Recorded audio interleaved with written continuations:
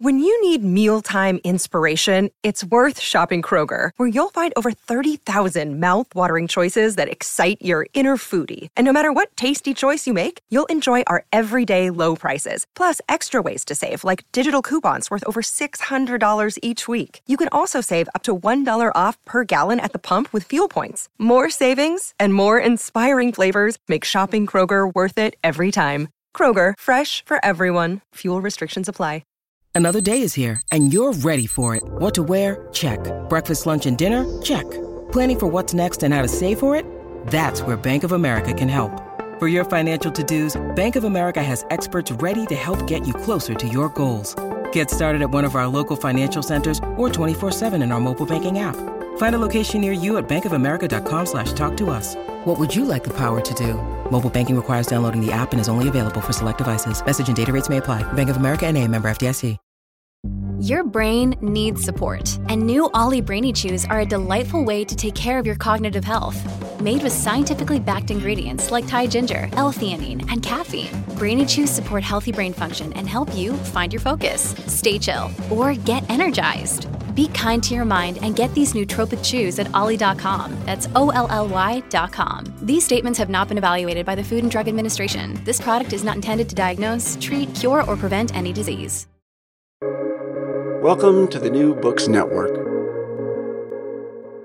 Confounding, exhilarating, and contagious. Emotions matter, and so does applying emotional intelligence. Welcome to Dan Hill's EQ Spotlight, the podcast where emotions rule.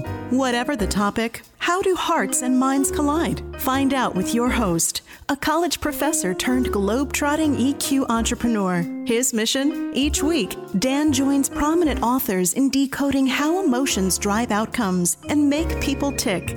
Now, on to the show. Hello, everyone, and thank you for joining me for the 121st episode of my podcast, Dan Hill's EQ Spotlight. The series appears here on the New Books Network, which has as its motto, sharing knowledge so people can thrive. Today's topic is embracing generational diversity. I'm joined by Chris DeSantis. He's the author of Why I Find You Irritating, Navigating Generational Friction at Work. The publisher is Amplify. Chris is an organizational behavior practitioner, speaker, podcaster, and author, working primarily with clients in professional services firms worldwide. He holds degrees from Notre Dame, the University of Denver, and Loyola University. Welcome to the show, Chris. Thank you very much, Dan. Pleasure being here. Absolutely. So give us a brief overview of the book, if you don't mind. No, not at all. The book is really in two parts. The front end of the book is where I discuss this notion of generational diversity and differentiate it from our stages of life. And then I talk a little bit about parenting models relative to how that influences who we are and who we become, and then how that sort of those behavioral choices that we make, or as a consequence of being raised this way, how that impacts the workplace. Then the second part of the book, it really concentrates on what do you want to do about that in terms of being more prescriptive in areas such as feedback, mentoring, working on teams, or in one particular area I call lopsidedness, which is really the embracing of what is unique about us and accepting what is the other characteristics of who we are in terms of performance and making them palatable to the people we work for rather than try to focus on developing something we're not great at doing. Sure. No, fair enough. I think maybe we should level set for the listeners. So can you go over the kind of the definition of each of the generations just briefly, and maybe one stellar attribute that you would ascribe to that generation, even though we both know stereotypes are indeed stereotypes? Yes, exactly. In fact, I bring both of that point up in the book. I talk about generalization and where that comes from, because we do tend to generalize. And to your point, I talk about stereotyping because that gets in the way of this discussion, because once you assign something to the group, it's the assumption that all the group, it represents everyone in that group. That is not the case in this. This is more normative in terms of behavior, and but it does become an expectation of the other if you see it with any kind of frequency. So the groups that I really deal with are, again, and this is another point I have to sort of clarify, is that they're not silos. They're sort of waves. So the first wave is, of course, the traditionalists. They are not in the workplace. They usually go from the Pew Research of about 1922 to about 1940, 43. Then I spent a lot more time on the boomers. These are the groups born between about 1945 to about 1964. I'm a baby boomer. And so our group, I think we are much more of an optimistic crowd. We are the last of the tactile meters, people who meet you in person. The group after that, which gets very little notice, are the Gen Xers. They were born, again, in the Pew Research numbers, around 1965 to about 1981. They are known for their independence and their sort of self-sufficiency. And then the group after that, which gets much maligned, is the millennials. And they were born around 1982 to about 1996, again, according to Pew Research. And one of their traits is just their assertiveness, which we call insubordination. The last group then that I address are the Gen Zs, and they are just coming into the workplace. So I speak to them, but I speak in a more speculative fashion, simply because we are not defined by who we are in terms of our interactions with those who are just like us, but rather who we are as a consequence of interacting with those who are not like us. So they were born really in the years of about 1997 through about 2012. After 2012, the placeholder name are called Gen Alpha. I think that's just there simply because they haven't come up with a name for them, and we're starting the alphabet again. Gen Z will be, I will call also an Echo X generation.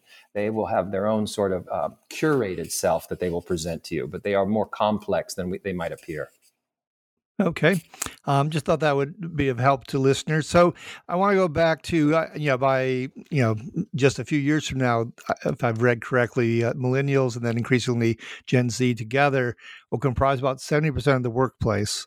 That's the big thing I think we'll probably focus on a bit more. So one thing that got my attention in the book is you mentioned that each successive generation since the boomers have been increasingly suspicious of what you called unfettered capitalism. Why has that happened, and what do you mean by unfettered capitalism? Well, I think what's happening here in society is I'm a product, Dan, I believe you are as well. We are a product of a period called the Great Compression. And the Great Compression were the years between 44 and about 73. And compression meant that we were compressed to the middle class. There were the rich, but not the very rich. And there were the poor, but the poor were moving up into the blue collar. And so the white collar, blue collar sort of formed this contingent, which was the bulk of society. Now, what's happening today is that we're bifurcating that, our middle class, into the upper wings of it, and then the lower group of that. And we're staying within our balkanized group, because one of the challenges today is, quite frankly, the young in this group, in I will call the anointed, are mingling only with other people in the anointed group. And so that's as a consequence of parents vetting their children's friends and assortative mating, in the sense that you're only meeting people of the same economic class. So this notion here of unfettered capitalism is that we're starting to recognize that those people are pulling ahead and the others are falling behind, and we're splitting our own middle class, which I think is one of the concerns of the future.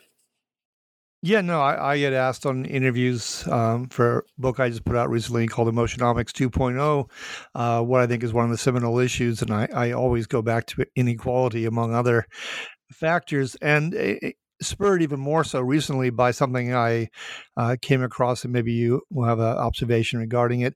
It was from the Federal Reserve Board. They were looking at millennials and where they are at in terms of accruing wealth and assets vis-a-vis boomers who, presumably were usually their parents. They're something like 13% behind the pace of the boomers. So if they struggle with the belief that the capitalism is working, that equality exists at all or sufficiently, that kind of lifestyle and the assets they don't have staring them right in the face. So you talk about left-wing and right-wing populism in response to inequality. How do you see that playing out, not just at the ballot box, but in the workplace? Well, it's interesting because in the workplace, we don't necessarily discuss the politics of a situation, although I think politics are coming far more into the conversation than they once were. And I also think the outcome of politics political discussion is, again, polarization. We're not finding common ground. And this is, of course, there was a book called Fractured recently that really addresses this, about this notion of, we talk to our own, the PLMs, the people like me. So we don't find common ground around what do we have in common. What we do find is what we don't have in common, and therefore we stay within our factions. So I think part of the concern of any workplace is to, I'll tell you, the number one concern is make sure everyone's paid well relative to their contributions.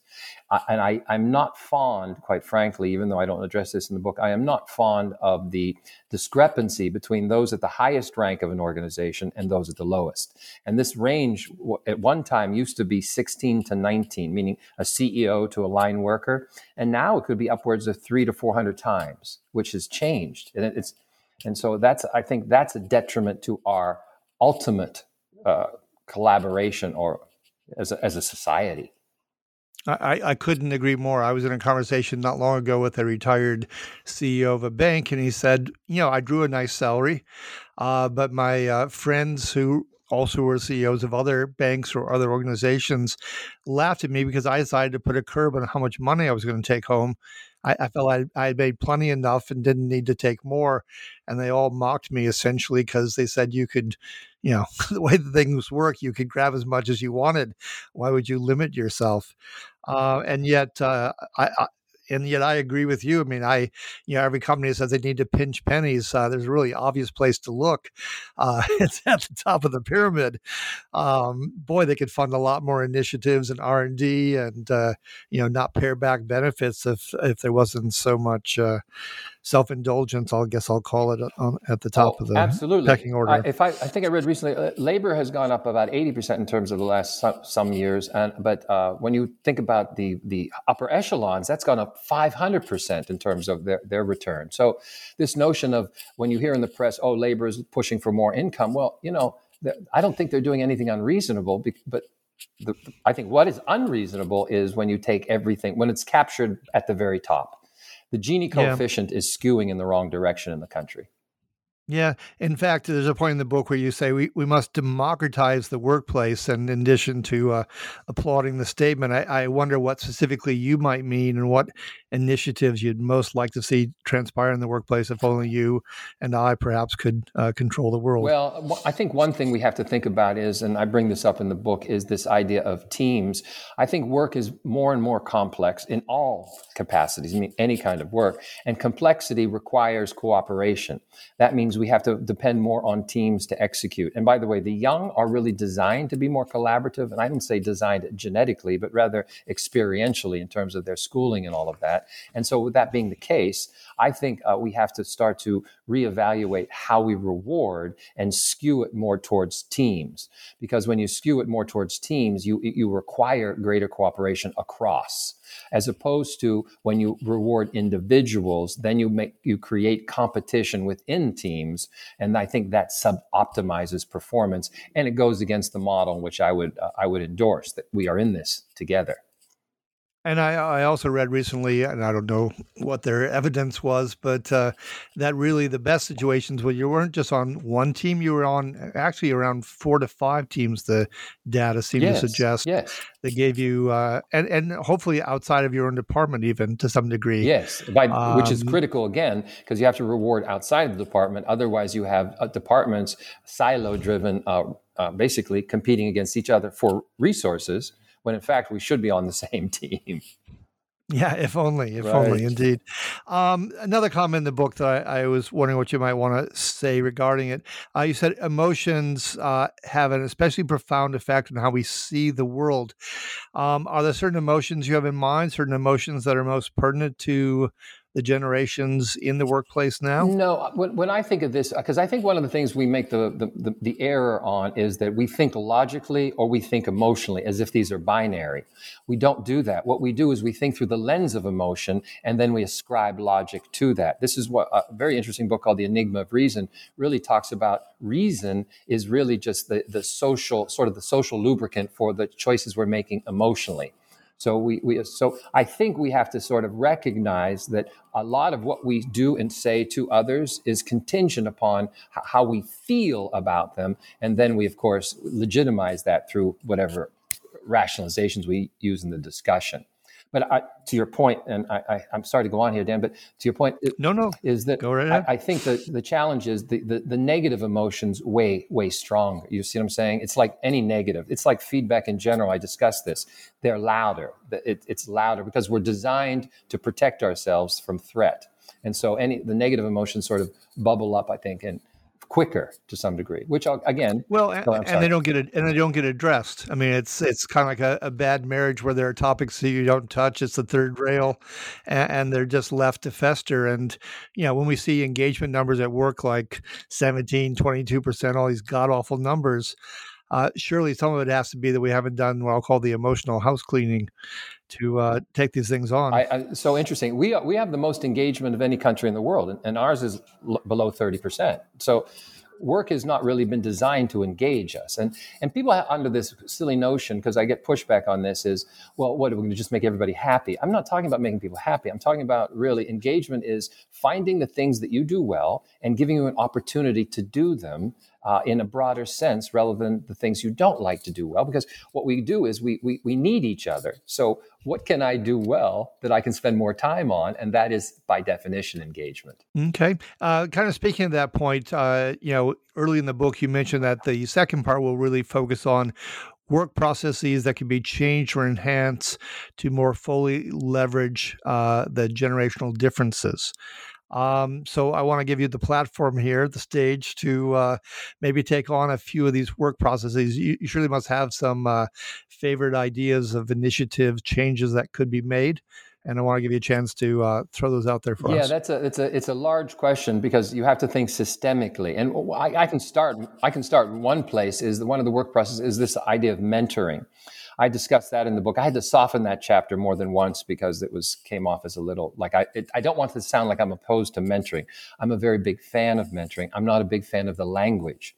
See, when you use language that has meaning behind it, like mentor, it implies intimacy. And what we do is we create mentoring programs. So the inference is we should be intimate with each other when I don't know you, because this is an assignment. So I'm a fan of assigning people somebody who would act as an advisor or a buddy that eventually evolves into a mentoring relationship. But I do like basically the assignment of somebody that will help me. And that might be in the first stages, the first 6 months. I have this buddy. Somebody in a year or two, I might have a more advanced form of that. Then I might have an assignment to an advisor around some particular area. I also am a fan of mentoring pools or peer mentoring. These are people that help each other through the group, the collective. So we should explore how can we help each other in a way that is optimizing that help, as opposed to just saying, I'm going to match you up with somebody and catch as catch can. That's just one area. Yeah, and there's potentially no affinity, no chemistry. None. That person you may have someone who has certain insights, and then you've kind of gone out the back door of that shotgun house. Yes. At some point, because they've told you what they can tell you, and you need the next mentor, but you're still under assignment, quote unquote, to this person. Yes, exactly right. And so that's why I think we have to rethink again, I'm a very big fan of these programs, but you alluded to it, Dan, earlier when you said conversations.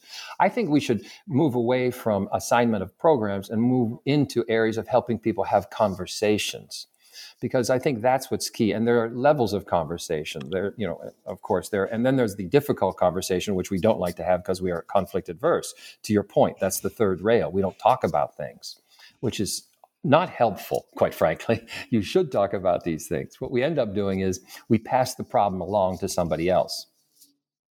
Can I raise a really specific question regarding the mentoring? So, I think probably both of us are very concerned about how performance reviews work. Oh, yes. For all sorts of reasons. Yes. What about the possibility that this mentor, if they're of any real bona fide value, would actually be another party that's part of the annual review? Because we both know that there is extreme subjectivity, sometimes very toxic subjectivity that gets imposed on these reviews. Well, in my view on that, they're not performance appraisal, they're performance opinions. And so these aren't appraisals of actual work because they're not objective. They are, as you said, they're subjective relative to who is saying that and what their particular mood was when they said these things. And they are spoken in conclusions typically rather than the actual behaviors they engage in. So it's a compilation of what I think you are. So for instance, what we often say to a young person, you're not a team player. Well, I can't do anything about that because you haven't told me what I'm doing relative to be perceived that way.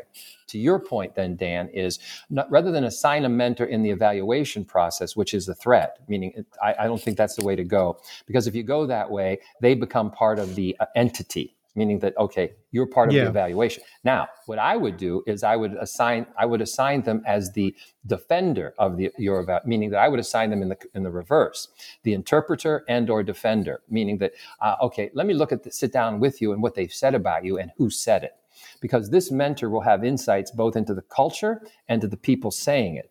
And so they can then really interpret the document for them because this is a document that's highly politicized. Yeah, no, all true. So we've hit on one thing, mentoring. What are some other work processes before we run out of time here that you might want to hit on? Maybe one or two others. Yes, this performance appraisal thing is been a big bugaboo of mine. I I find them very poorly done because what they do is they measure you across, let's say, 12 aspects, traits. The reality is your job isn't comprised at any given time of 12 aspects, yet they have to measure you. So what ends up doing is you end up paying attention to things you don't do much of, or that you don't excel in. So my point would be, I think we have to redesign our performance appraisals that reflect the actual work you're doing at that particular point in time. And we have to start accepting that good enough is fine. I would even go so far as get rid of numbers. When you have a numbering system, you end up putting people in an artificial bell curve. But when you use language of good, they're good. They've exceeded expectations, or they're great, or this still needs some work. You see, these are dialogue cues. But when you have somebody who just uses a number, you already put them in a position of where should I go? See, good is a nice conversation. 3, not so nice, because you see what I'm saying?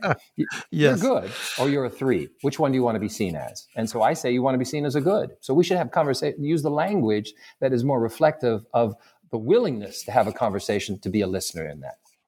I hope that. Okay. And I'm on board. Maybe one more, and then I have one last closing question. Well, let's see. This puts me on the spot a little bit here about one more. I will have to shirk that answer just because of the time. I would go with the last question. Okay, fair enough. So I had an intriguing conversation the other day with someone who's a professor, and mentioned that when we moved off the farms into the factories, thanks also to some progressive things like child labor laws, and then probably some gender discrimination, so that women weren't invited into those factories, at least in some cases. In other cases, they were absolutely invited in because they were paid less. That we had a workforce that truncated. And people started going to school longer and so forth. So I bring this all around to the advances with AI and the prospects, not just of white-collar offshoring, to follow up on the blue-collar offshoring that happened back with globalization and the rise of China as a manufacturing center. But this person raised the prospect that we could, 10 years out, maybe less, maybe more, face a situation where the workforce is diminished in size yet again. And white-collar jobs, which have been at least somewhat immune to the same disruptions as blue-collar, although plenty of disruptions, will really face a considerable onslaught. So this will impact certainly a lot more Gen Z than it will be the boomers, who will be out the door by the time it unfolds. But have you been reading or thinking about that kind of issue? Yeah, it's hard to. My concern, in fact, I wrote an article about this. My concern about predicting the future is our predictions are linear as opposed to the reality of so many forces that come into play at once. So to this point of, okay, we'll be using more robotics, fewer and fewer people. We don't also take into account other things like, well, what are new jobs that are yet to be invented? Because I think there's going to be work that is yet to be invented. The other thing I think is really important here, Dan, is once you start affecting the white collar worker, you start going after the real money. And when you start going after the real money, all of a sudden they're going to be very involved in how do we guarantee the future of humanity? You follow? When you make the people who are uncomfortable, who are the most comfortable, uncomfortable, all of a sudden I think you're going to change. You're going to start to see a greater engagement saying, wait a second, we've got to start taking care of people. We've got to make sure that they have a sort of a dignity, the work that they need that sustains them and things like that. So I would like to see some fear on their part, but not, of course, not to obliterate the white collar job, but rather to recognize all of us are in this together. But we have to protect each other in totality. I mean, we have to find the what's the commons, taking care of the commons, the things that we are all responsible to each other. I hope that was clear enough. No, I get the gist to where you're headed. I mean, it's I'm not fond of playing futurist because it's complicated and tends to be off base in the end as to what actually transpired. But still, it does. People always wonder what's over the horizon. Well, it's an interesting, Dan. I think all predictions of the future, except for some science fiction ones, they're not utopian. They tend to be less than utopian, and yet we still progress. And so I have great faith in the young.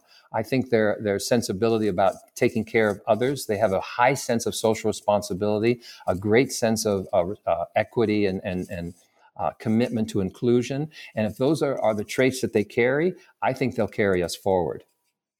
Oh, no, I think that's a wonderful way to essentially close the interview because I have detected the same things. I was on a campus not long ago with the students and a professor as a guide, and that's really what stood out to me was the very traits you're talking about. So for everyone, this has been episode 121, Embracing Generational Diversity. My guest, Chris DeSantis. He is the author, once again, of Why I Find You Irritating, Navigating Generational Friction at Work. If you've enjoyed today's show, please give it a rating or review on iTunes. Finally, I like to conclude every episode with an epigram. In this case, it comes from none other than Igor Stravinsky, who said, It is one of nature's way that we often feel closer to distant generations than to the generation immediately preceding us. Until next time, take care and be well.